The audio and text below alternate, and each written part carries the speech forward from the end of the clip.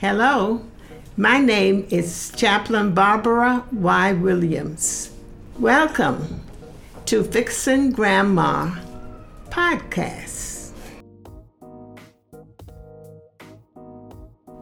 In today's podcast, we continue with part 2 of what Grandma has learned in being offended and how she got over those offenses. The offensive words come as an attack. You don't think that's what they're doing. They just didn't hit you with a bat or a ball, or stick you with a pen, but it's still an attack as if someone came up and just hit you. So being offensive is an attack. And sometimes what causes it is anger. But the problem is with the offender, the person who is saying these negative words. And all of the offensive words that are coming, people have different reasons for why they attack you that way. So that's something you're going to find out. Because as long as you live in any area, somebody's going to say something.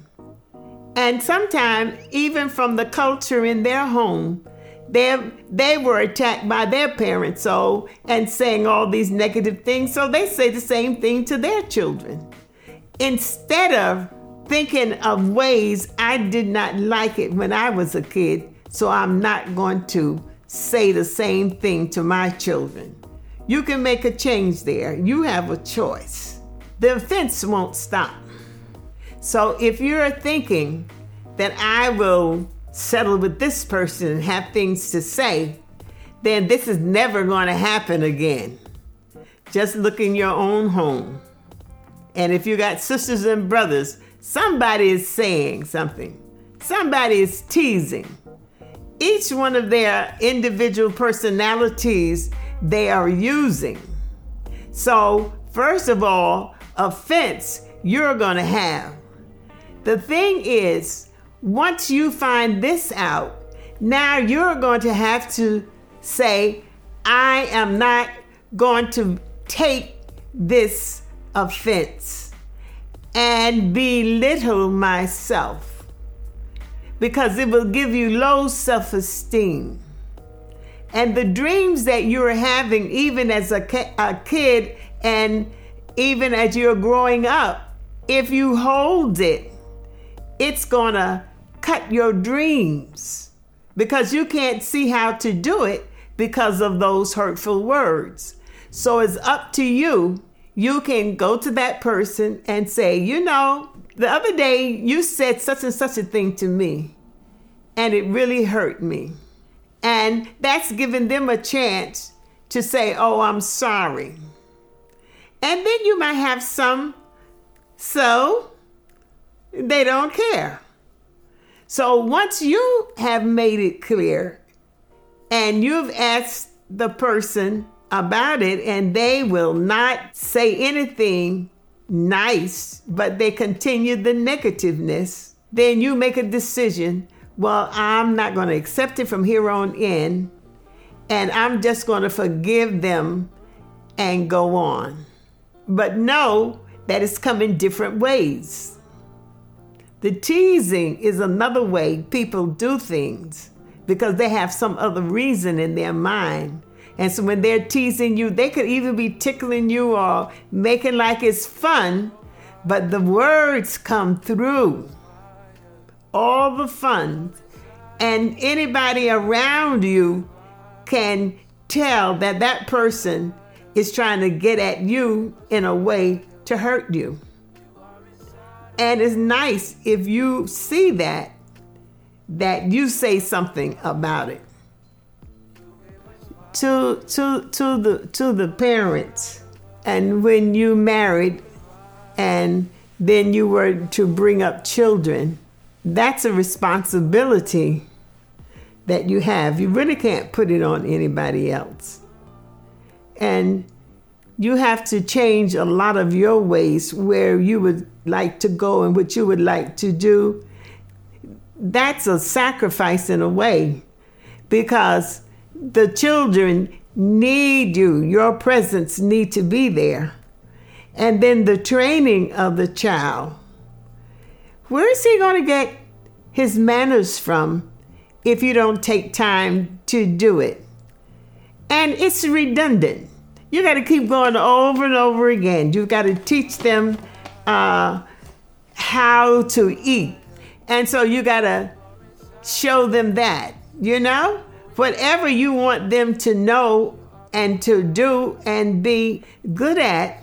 And we would call that manners, because when you go to someone else's house and you take your kids, hey, they should know when they go and visit that they have to sit, or a place that you have for them to play.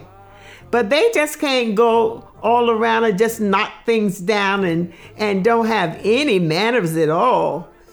That goes back to you, your training, because you don't want anybody else's kids coming to your house destroying, and they don't know what to do. And if you don't train that kid, then he's looking at the other person, wondering, why are they doing this to me? They don't like me. And never knowing that that parent didn't train them in the right way. You can open the book of Proverbs, and that gives you practical things, what to do. And if just reading it will help you, and let your child also read. So manners will get you anywhere. And people notice when your children have manners and when they don't. So when they choose, even for a job, they want to see what kind of manners you have. Do you know how to speak to someone that's coming in? Do you know how to make people comfortable? Do you smile? Do you say things that are uplifting? So when they watch you, they're watching you anyway. Then they make their choice that I'm going to promote this person because they have a nice personality.